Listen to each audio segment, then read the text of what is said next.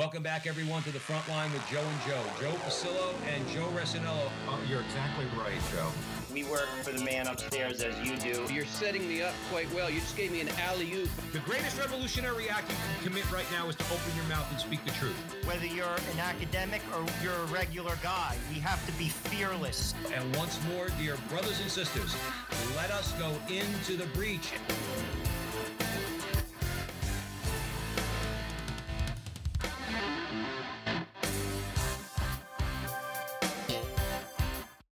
Welcome back to the front line with Joe and Joe. Joe Pasillo, as always, joined by Joe Resinello. And once more, dear brothers and sisters, let us go into the breach on the Veritas Catholic Network, 1350 on your AM dial, serving the New York metropolitan area.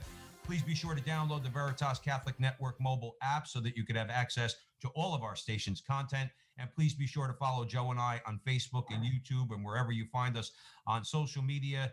Hit the little bell, like, subscribe, share, do all that fun stuff. And today we are very pleased and honored to be joined by Professor Roberto Di Mattei, and we're going to be discussing his new book, St. Pius V, the legendary Pope who excommunicated Queen Elizabeth I, standardized the Mass, and defeated the Ottoman Empire. Now, for those of you, which I couldn't imagine why or how, for those of you who do not know Professor Di Mattei, he is a Catholic historian who has taught at several Italian universities. Between 2003 and 2011, he served as vice president of the National Research Council, the highest Italian scientific institution. He is the president of the Lepanto Foundation and is the editor of the magazine Radici Cristiane and the news agency Corrispondenza Romana. He is the author of 35 books, including the Second Vatican Council, An Unwritten Story, translated into 8 languages, and also Love for the Papacy and Filial Resistance to the Pope in the History of the Church in 2019. He has received many awards, including membership in the Order of St. Gregory the Great from the Holy See for his service to the Roman Catholic Church. He is married with 5 children. Now, this is what Cardinal Raymond Burke had to say about the book, quote, Professor Di Mattei's new biography of Pope St. Pius V not only nourishes the mind with the truth, but inspires the heart to live the truth in love by following Jesus Christ. Professor Roberto Di Mattei, welcome to the front line with Joe and Joe. Thank you. Thank you very much. Professor, we usually start with a prayer because all good things start with a prayer, and this is a good thing. In the name of the Father, Son, Holy Spirit, amen. Remember, O most gracious Virgin Mary, never was it known that anyone who sought your help or sought your intercession was left unaided. Inspired by this confidence, we fly unto you, a virgin of virgins, our mother. To you we come, before you we stand, sinful and sorrowful. O Mother of the Word incarnate, despise not our petitions, but in your clemency hear and answer us. Amen. Saint Dominic, pray for us. In the name of the Father, Son, Holy Spirit. Amen. All right. Professor, let's jump right into it. Pius V is widely recognized as one of the boldest and most courageous popes of the past millennia.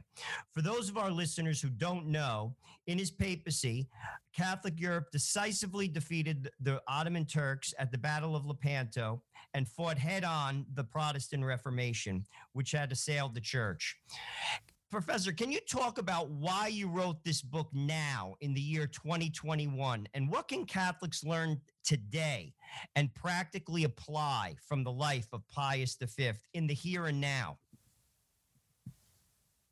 Yes, there are 2 reasons why I wrote this book on Pius V. The first reason it is that next October, the 7th of October of this year, it is the 450th anniversary of the Battle of Lepanto. And so we will commemorate this important anniversary, which is closed. It is closely tied to the name of St. Pius V. This is a first reason.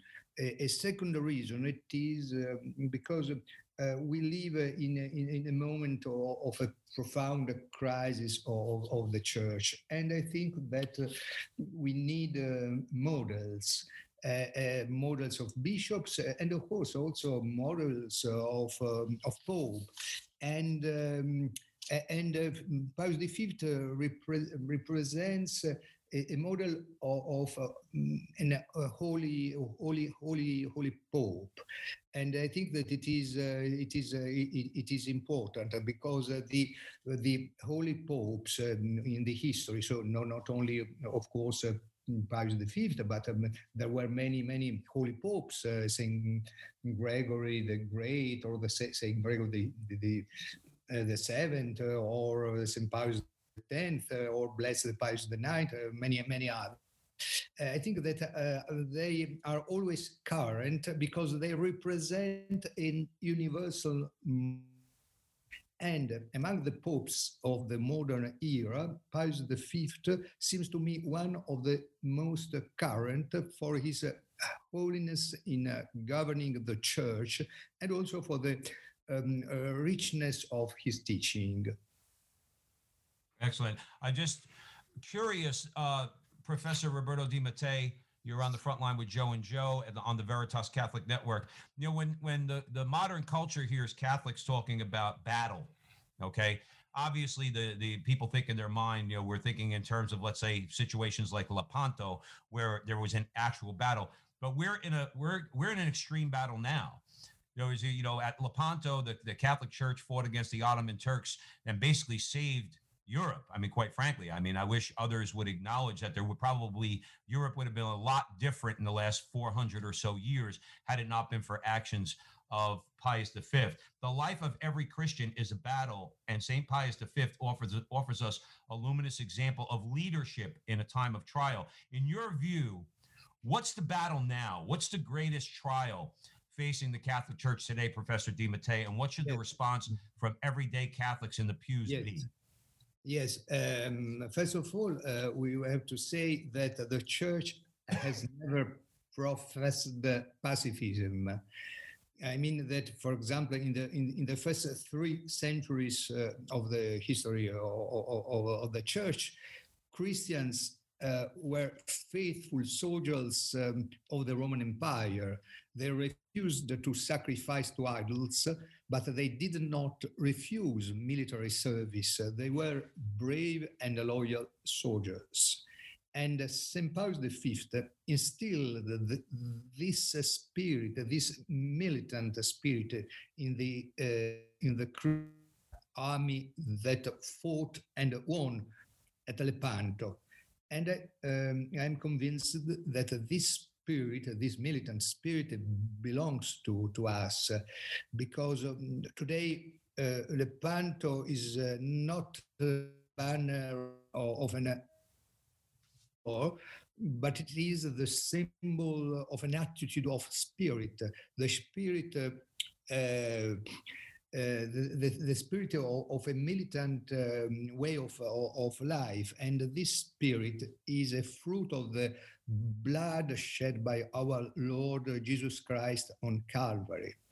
Unfortunately, it does not seem to me the spirit of the church today, but this is why I think it is important to reconquest this spiritual and cultural spirit. You know, that's interesting. You used the word militant. And I want to basically elaborate on that a little bit for our listeners. You know, it hasn't changed with regard to church teaching that the faithful on earth are the church militant. I mean, that is a perennial teaching of the church. And what do we mean by militant? We're in the world. We're not of the world. We're not to go along with the ways of the world. We are supposed to be salt and light in the world. That goes from the cardinals to the Pope to the average layperson in any country throughout the world. Talk a little bit about that, giving some, I guess, light to the idea of church militant, what it means and what we're supposed to be and do. As you said, the first point is the relationship between the Christian with the world. I mean that the mission, the goal, Jesus Christ gave to his apostles was to conquer the world, to evangelize, to diffuse the gospel until until the limits or the all the earth and for example the missionary spirit. I mean the spirit of missionaries was a militant spirit. The I mean who their blood they gave to the truth. It was a militant spirit. I don't see difference for example between the idea, the concept of martyrdom and the idea of crusade, because either the martyr or the crusader are Christian who are ready to give their blood for their life, to sacrifice their life for Jesus Christ. And this is a militant spirit. The idea that there is something higher than our body, than our temporal life, something more important, something higher, which needs our sacrifice. And so I think this is a first idea of a military spirit. I want to expand on that just one bit, and then we're going to get on to Luther. There, obviously, not all of us will be called to martyrdom in the sense of a red martyrdom. The church defines two types of martyrdom, red and white. However, most of us are called to a white martyrdom. What does that mean for our listeners? To die to ourselves completely. Most of us do that through family. A man dies for himself, for his family. As Joe Pasillo read in the bio, Professor Mattei, you have 5 children. You die for your family. You die in service for your community. That is white martyrdom. That is what we're all called to do. Talk about that, because that is a militant spirit. Yes, I think that this is the example of Lepanto as the example of the Crusades. Today, the Crusades are considered an embarrassing page in the history of the Church, but the Crusades and the Battle of Lepanto is more than an historical event. These episodes are first and foremost a perennial category of the Christian spirit, because to offer one's life is the greatest form of love and the most perfect act of charity, as it makes us perfectly imitators of Jesus. And rightly you say, for example, you can die for defending your family, for defending your country, and this is very, very good. But there is something higher than die for your family for your country, and it is to die for the church. Why it is higher? Because for example, if you fight for defending your country against external enemies, yesterday, for example, the Muslims, or today other enemies, it is a legitimate war, a just war, but you defend material frontiers, which is right. But when you become martyr, or when you fight for the church and you die for the church, your blood is shed for a spiritual ideal, which is higher. And so, if martyrdom is the act with which a Christian is prepared to sacrifice his life to preserve his own faith, a crusade or the Battle of Lepanto, in its most profound motivations, stands out as the action with which a Christian is prepared to offer his own life for the supernatural good of his neighbor, defending him through combat. In this sense, I say that crusade and the martyrdom, Lepanto and martyrdom, have a common origin in that they are both profound dimensions of a spiritual combat. And in this sense, I think that Lepanto is a permanent category of the Christian soul, which over time may fall out of fashion, but never disappears. And Pope Pius V was the incarnation of this spirit, because he was the Pope who created the Holy League against the Muslims. He sent a military fleet to fight in this war.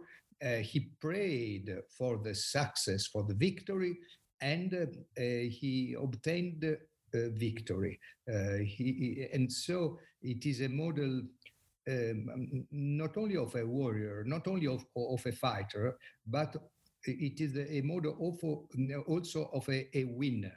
He was a winner pope, a holy and a winner pope.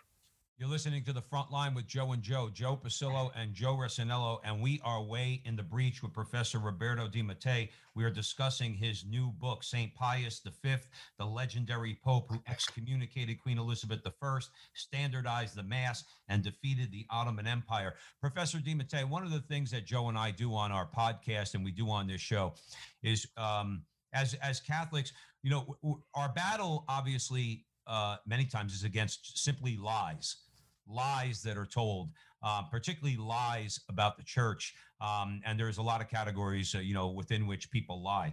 One of them we just went through is, Lepanto or the Crusades. The Crusades are seen as something embarrassing, which if anybody knows, as you alluded to, if anybody knows anything about the Crusades, there's nothing embarrassing about it. And the same spirit of the Crusades and the same spirit that fought at Lepanto fought against the Reformation. And one of the lies that Joe and I try to blow up is it was not a reformation. A reformation would not have led to the creation of the Protestant church. There would have been a reform of the one holy Catholic and Apostolic Church. Now, you, in your book, you discuss how Pius V dealt with what you call the revolution of Luther. I find that very interesting. So please, if you would, Professor Di Mattei, elaborate on that for our listeners, the revolution of Luther. Yes. We have to remember that for many centuries, Europe had formed a single under the spiritual authority of the papacy and the temporal authority of the Holy Roman Empire. During in the 16th century, during the reign of Emperor Charles V and the Pope Leo X, Martin Luther fractured this religious unity. And there is a profound difference between a reformation and a revolution, because during her history, the church has known many reformers. The Reformation is often necessary for the church, but a reformation means to go back to the true spirit, to the true doctrine of the church. So it is a fight against the abuses, against the corruption, but without changing any point of the doctrine On the contrary, a revolution is something which wants to change everything. And unfortunately, the Luther's revolution, or the Protestant revolution, was the refusal not of the corruption of the church, which it would be right, but the refusal of the papacy, of the authority of the church. So Luther was excommunicated. In that time, the sovereigns were Christian sovereigns. Some kings, some sovereigns became Protestant, some other stay Catholic. And there was also an internal war inside the Christendom. So Pope Pius V had to fight against external enemies, the Muslim, but also there was a second enemy, the Protestant heresy. And it is interesting that on his tomb of Pius V in Santa Maria Maggiore, we see some of the more important episodes of this struggle. So there is on the left of his tomb, seated on his throne, and he hands the banner of the Christian fleet to Don John of Austria, who is the winner of the Battle of Lepanto, the military winner, because the spiritual winner was Pius V. And on the right, we see Pius V handing the captain's staff to the Count of Santa Fiora, who was the victor over the Protestant Huguenots in France. So you see, this was the external enemies and the internal enemies, Muslims and Protestant, where the enemies Pius V fought. And in this sense, I think that the anniversary of the Battle of Lepanto, of which 450 years occur this year, is very important, because also today we have to fight against external and internal enemies. I want to expand on that a little bit, Professor. I want to juxtapose the revolution of Luther to what we're seeing in Germany currently. The papacy very clearly made a statement regarding same-sex marriage, and the clerics of Germany seem to be refuting it very strongly. Speak to that a little bit. While Luther clearly branched off in a sense and formed a quote unquote Protestant, well, it was a Protestant form of the faith. They're in a sense in a quasi-schism now. It just hasn't been declared. Elaborate on that, because it's in the news a lot, and I'm very interested in your opinion. Yes, and view. Yes. What you say is very interesting. And what is happening is exactly this. I mean, that there is a strong movement of bishops in Germany who would like to change the Catholic Church as Martin Luther did. But what is the difference between Luther and these bishops? I think that the difference is this: that Martin Luther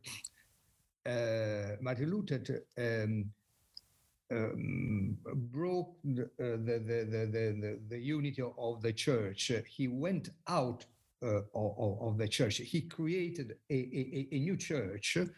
He made a schism, and so there was a Protestant church against Luther, Calvin, and all the other Protestant leaders. in the last century, inside the church, there is a new movement called modernism, which has understood that it is for changing the church, for changing, I mean, the doctrine, the sacraments, the identity of the church, is more helpful to stay inside the church, within the church, rather to go out.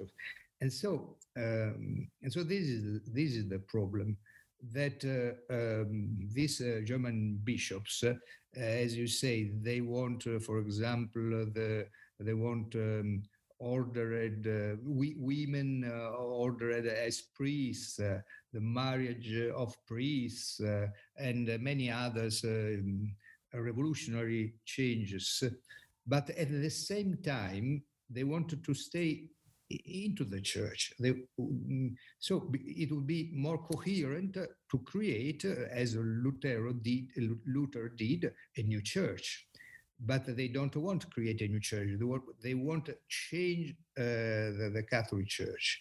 And so there is, they are heretics, in my view.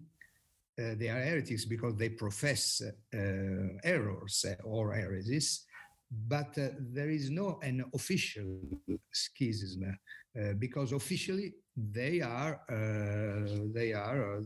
for example, recently Cardinal Marx renounced to the he was the Archbishop of Munich in Bayern.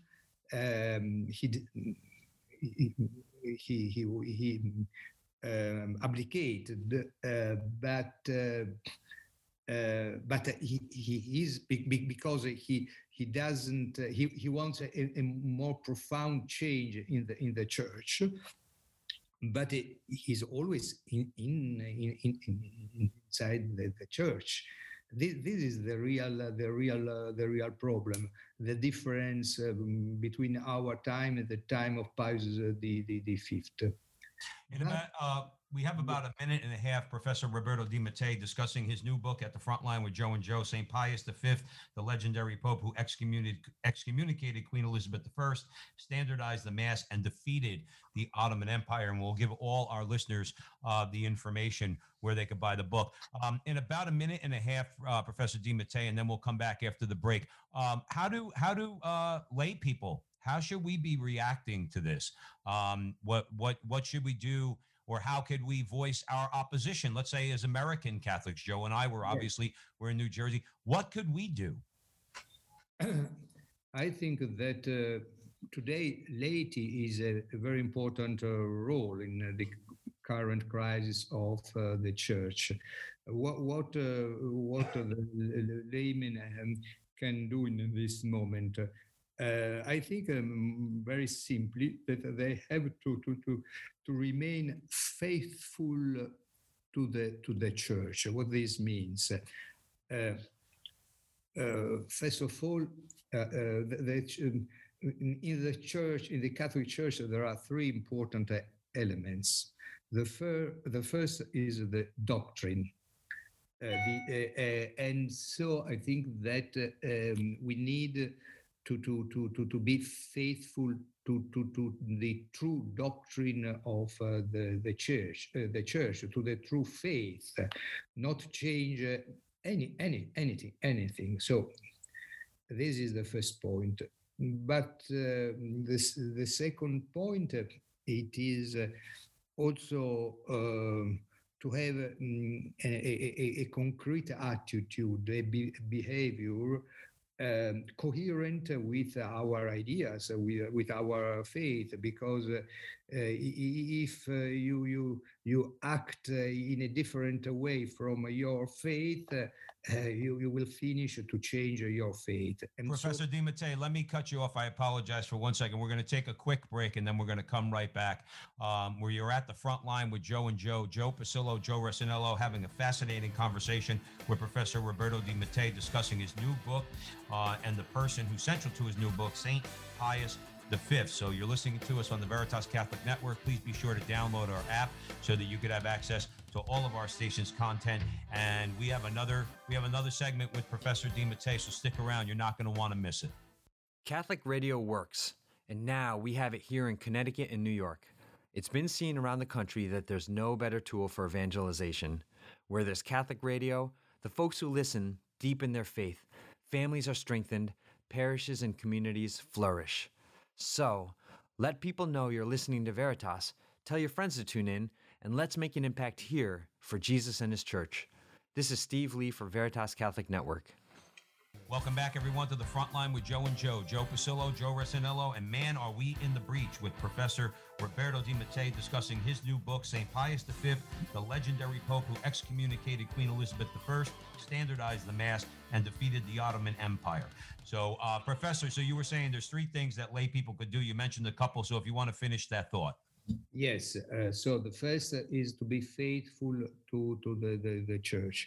The second, to the doctrine of the church. The second is to be coherent with your ideas, with our ideas. But for being coherent is not so easy, and so we need the help of the sacraments.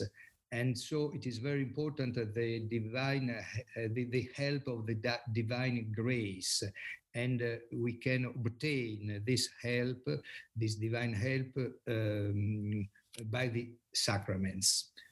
The third point, it is to remember that the church is not only a spiritual entity, as the Protestants think, but it is also the Catholic Church as an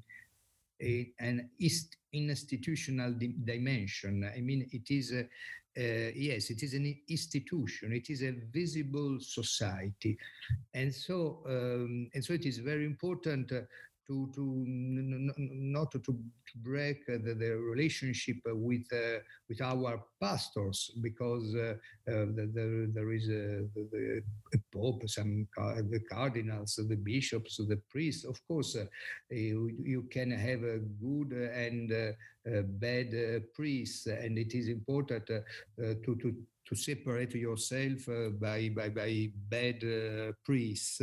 But it is important to stay, to be united with good priests. I mean, not to lose the relationship with the hierarchy of the church, with the visible authority of the church. This is, in my view, the third point. And then to remember also that we are in a very difficult war, and we have to fight with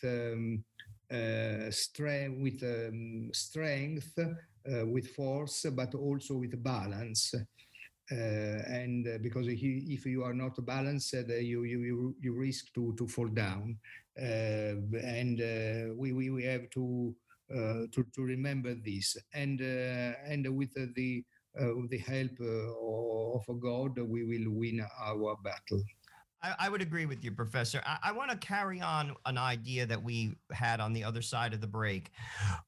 Clearly in your book, you demonstrate that Pius V was successful and effective in the Counter-Reformation. We also talked about the struggle, the interior struggle and the exterior struggle. And there is an interior struggle going on, as we elaborated on the other side, regarding the German clerics with regard to same-sex marriage. However, St. Pius V dealt with stray bishops in a very, I think, effective way. Talk about how he did that and led to a meaningful reform, both in the church and in the lives of those stray bishops. You see, that's something that I think gets lost in this. Please elaborate on that, because I'm interested in your view, and I'm sure our listeners would be as well. Yes, I think that it is very, very, very, very important because the pontificate of Pius V was the application of the Council of Trent. This was one of the most important councils in the history of the church since um, 1546 to 1563. For 18 years, there was this important assembly, but the Council of Trent was not only a doctrinal council, doctrinal in the sense that this council condemned the errors of his time as the Protestant errors, but it was also a pastoral council, because doctrine and pastoral cannot be separated. And so one at the origin of the Protestant errors, there was the corruption of the Catholic Church, and the Council of Trent wanted to restore an ascetical, serious, and pure life.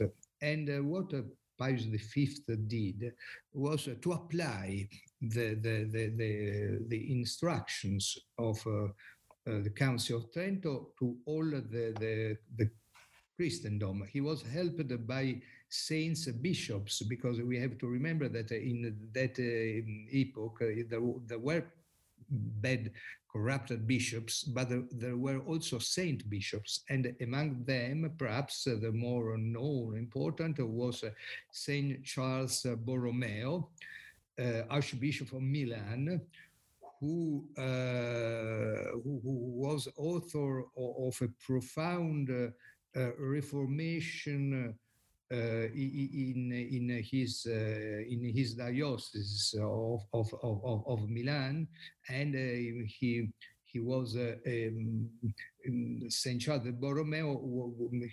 His support was decisive for the election of Pius V. Excellent. Getting back to what we spoke about a little earlier, Professor Mattei, who's joining us at the front line with Joe and Joe. Joe Pasillo, Joe Resinello were way in the breach discussing Professor Roberto Mattei's new book about St. Pius V. Always we talk about lies. That's one of the things, like I said, Professor, we try to do on this show. We talked about the Crusades, talk a little bit about the Reformation. What about the Inquisition? The Inquisition played a role, and well, first of all, it's often misunderstood, and certainly when you look at Hollywood and other places, they're not going to portray the Inquisition in any sort of a positive light. But how did the role of the Inquisition play in the time of Pius V, and what did the Inquisition enable him to accomplish? The Inquisition is an ecclesiastical tribunal that still exists today under the name of a Congregation for the Doctrine of the Faith.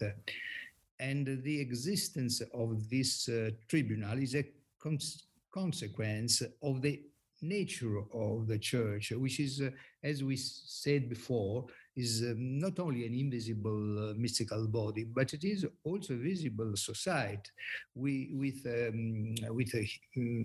its authorities and its laws given by our Lord Jesus Christ. So the Inquisition was created before Pius V, perhaps 20 years before, but he became, before being Pope, he became the most important inquisitor of he was the head of the Inquisition. And this the Inquisition was created to identify heresy in a society which was, we have to remember, a Christian society. And so in the Christian society of the Middle Age, but also in the 16th century, heresy, for example, the public violation of the first commandment was considered a crime such as theft and murder.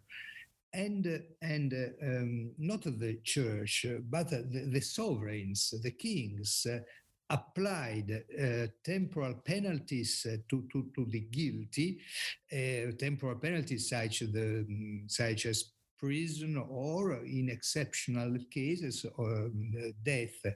And the church, with the creation of the Inquisition, intervened to ensure that the trials took place on a regular basis. Would like to say that the scholars, specialists, have shown that the procedure of Inquisition was in fact a step of progress in the history of law, because because of the guarantees it granted to the accused and the seriousness with which the trial was carried out. So I think for Pius V, the Inquisition was an important instrument for fighting the enemies inside the covered enemies, the hidden enemies inside the church. Professor Di Mattei, you noted in your book some of the ways that Pius V addressed religious orders, the rotting that took place in some religious orders that ultimately, excuse me, needed to be renewed. Recently, during the pontificate of Benedict XVI, he removed the head of the Jesuits. He also called them to Rome. That was a historic, I thought, moment for them to declare their fidelity to the papacy. I'm not picking on the Jesuits. There are good Jesuits, there are bad Jesuits, just like there are good Dominicans, there are bad Dominicans, just like there are good lay Catholics and there are good bad lay Catholics. No different. I use that as an example. What could the church learn today with regard to the example of Pius V, how he addressed some of the wayward let's just say, practices in some of the religious orders today, both in the nuns with nuns as well as with brothers and priests? Yes, Pius V was a Dominican, but and he was he loved very much, of course, his Dominican order. And it is interesting that he never dismissed his Dominican habit. The origin of the white dress of the popes, in the last century, so all the popes have a white dress, comes from Pius V, who took this white dress under the papal official dress.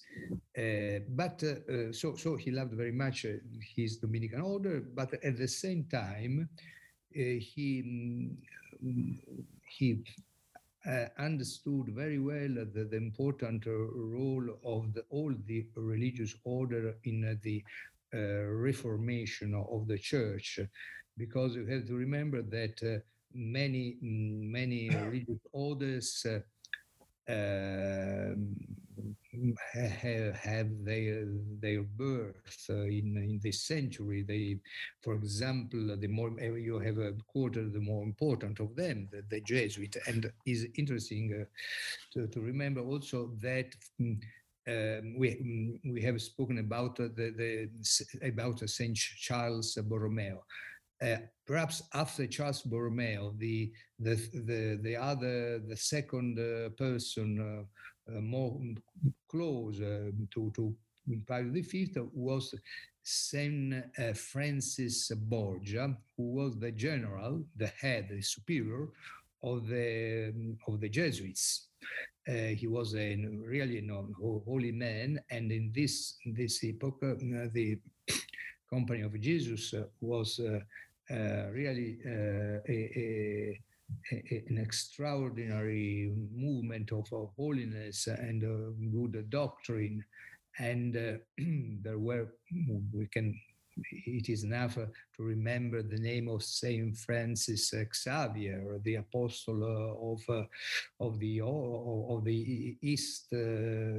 Of China, Japan, India, and other countries, and but there were also minor religious order, and what Pius the Fifth did, it is to push this order to be faithful to the spirit of their founder, because the corruption in the religious orders starts when inside these congregations or these religious orders you abandon the spirit or the orientation or the doctrine of the founder. For example, in my view, Jesuits today, I have studied in a Jesuit college in Rome, and I have received a good formation. But this happened just perhaps during, yes, just before or after the Vatican II. But today, for sure, among the Jesuits, there are many errors, many priests who are not faithful not only to the magisterium of the church, but also not faithful to the spirit of Saint Ignatius, their founder. I think that if Saint Ignatius was alive today, perhaps it would be scandalized by the ideas or behaviors of many Jesuits. So I think that what it is important, it is in the religious order to make to try always for making a reformation, but never a revolution. Professor Roberto Di Mattei is joining us at the front line with Joe and Joe Pasillo and Joe Resinello, and we are discussing the central figure of his new book, St. Pius V. We have about 10 minutes or so, Professor Di Mattei, because we do want to talk about Pope Pius V's his spiritual life. But real quick, as a matter of history, and again, to try to just shed a little bit of light on lies, we're all taught that Queen Elizabeth was probably the greatest monarch in all of human history, at least if you listen to Hollywood and what they have to say. Pius V had to deal with a lot of rebellious people, both in France and England. What led to her excommunication? In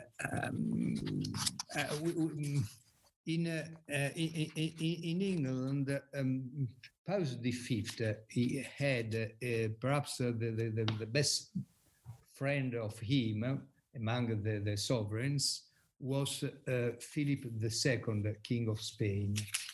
But he fought about his enemies. There were, above all, two women.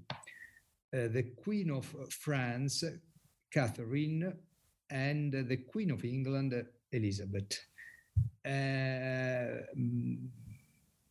Catherine, Queen of France, was always Catholic, but she was we can say, Protestant friendly. And so Pius V was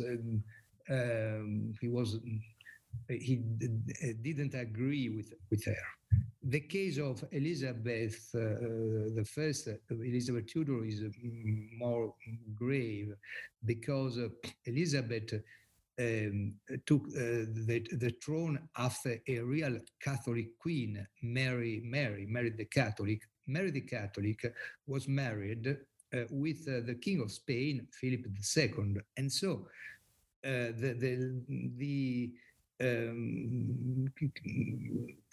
V thought that there was the possibility for Philip of Spain to become king of England, because he was the legitimate heir. And Elizabeth was very hypocritical, because she imprisoned Mary, the Queen Mary Stuart, Queen of Scotland, and who was a Catholic. And there was a rebellion of Catholics in England during the reign of Queen Elizabeth. And Pius V gave a psychological, spiritual, and also economical support to the rebels, but for him the real rebel was the Queen, because the Queen was a rebel against the Catholic religion, and so he encouraged he excommunicated her, and it was an act of deep courage, this excommunication.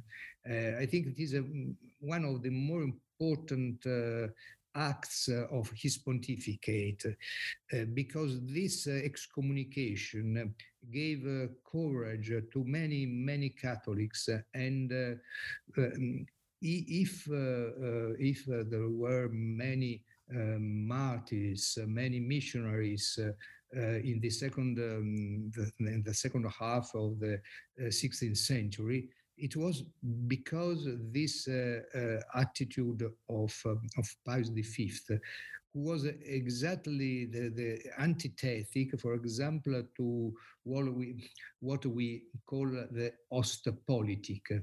In the recent history, Ostpolitik is the name we give, for example, to the politic of Paul VI, John the 23rd, and then Paul VI towards Soviet Union, no, in appeasement. The idea that with the dialogue it would be possible to change, to transform the totalitarianism. But what happened was exactly the contrary. I mean that with this Ostpolitik, politics of dialogue, Catholic, and not only Catholic, Christian generally, were persecuted more than before in the Eastern country under communism. The idea of Pius V was exactly the opposite, and the British Catholic, the English Catholic, liked very much this spiritual support of Pius V, because they fought against the Protestant Queen, and they were very happy to have the Pope Pius V closer to them. Professor Di Mattei, we want to talk a little bit about the Pope's spiritual life, but I want to comment on what you just said regarding the excommunication of Queen Elizabeth. The idea of excommunication is obviously to bring that person back into the fold. You cut them off with the idea that they are a son or a daughter of the church, that one day that they will reform their ideas in their life. A little history in terms of America. During the time of segregation in the city of New Orleans, the Archbishop excommunicated a politician who would not go along with integrating African Americans as well as with their brothers and sisters who were white. And as a result of that excommunication, that gentleman on his deathbed recanted his position and went to confession and obviously was brought back into the fold. That's the idea of excommunication. Talk about that for just a minute, and then I want to talk, switch gears and talk about the sanctity and the prayer life of Pius V.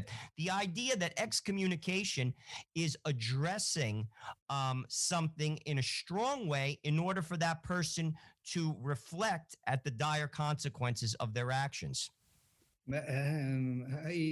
I can ask you, should the Catholic Church excommunicate, for example, pro-abortion politicians like President Biden or others? I think that the Church has not only spiritual weapons to defend the truth, but one of the spiritual weapons, I mean spiritual weapons, is excommunication. And so I believe that public heretic should be excommunicated. Queen Elizabeth or, for example, a pro-abortion leader. No, a politician leader who defend publicly abortion or homosexuality or any public denial of divine and natural law. So I think that it is in this way the Church would affirm her moral authority. Since the Church is not a political institution. It is a spiritual and moral institution. It is the highest institution in the world. But because the mission of the Church, it is to proclaim the truth of Jesus Christ, she has the right, she has the duty of for excommunicating public sinners. I think it's important to emphasize to our viewers, and then we have a couple of minutes left, Professor Roberto Di Mattei. I think it's important when we talk about excommunication, particularly, let's say, pro-abortion politicians. Abortion is a battle that's going to be with us, whether or not Joe Biden or Nancy Pelosi or anybody is excommunicated. We have to emphasize and make sure we tell people, as you just did and as Joe just did, it is for the good of the person. The battle for abortion is going to be here, whether Joe Biden is excommunicated or not. The struggle against abortion will continue. It's for the good of their own souls. Professor Roberto Di Mattei, we have about 2.5 minutes left. Give our audience an idea, because underlying it all, you mentioned in the first segment about the need for grace in the sacraments, okay, in fighting battles. Talk about, for our audience, Pope St. Pius V's spiritual life. You have about 2 minutes left, Professor. Yes. I think that the history of the 16th century teaches us that the true reformers are the saints who have not attributed the faults of men to the Church, but have assumed those faults upon themselves in the image of our Lord. So the saints, as Pius V was, they did not claim to change the constitution of the Church, but they strove to change themselves and through their examples to change others. And I think that this is one of the more important legacy of Pius the Fifth. The whole life of Pius V was a combat. This is also in another legacy. And today, another battle is unfolding, more dramatic and uncertain. And I think that St. Pius V, with the example of his life, a life of a holy pope, a true reformer of the Church, but also a true defensor of the Church, he continues to assist the Church militant from heaven. The Church this Church militant whose destiny was entrusted into his hands only for 6 years. Professor Di Mattei, unfortunately, we have to leave it there. Yes. Professor Di Mattei. Only to say that his mission is not over, and he appears as a model of the pastor of the church that the Christian people urgently need. Awesome. Thank Awesome. you. It's a great way to end it. Professor Roberto Di Mattei's new book, St. Pius V, the legendary pope who excommunicated Queen Elizabeth I, standardized the Mass, and defeated the Ottoman Empire. Professor, where could our listeners buy your book? Thank you. Thank you very much. Professor, where could our listeners buy your book? Well, Sophia Press. Well, we know that I think we lost Professor, but we know that you could buy the book at Sophia Institute Press, and I'm sure it's available on Amazon.com. So we want to thank Professor Roberto Di Mattei for joining us at the front line with Joe and Joe. And we want to thank you, dear brothers and sisters, for joining us here on the Veritas Catholic Network, bringing the truth of the Catholic faith to the New York metropolitan area, 1350 on your AM dial. For all Veritas content, please be sure to download our Veritas Catholic Network mobile app. And also please follow Joe and I on social media, primarily Facebook and YouTube, until they shut us down, of course. And like, subscribe, share, hit the little bell, do all that fun stuff. And remember, until the next time, that our conversation is your conversation, and that conversation is going on everywhere. We'll talk to you soon.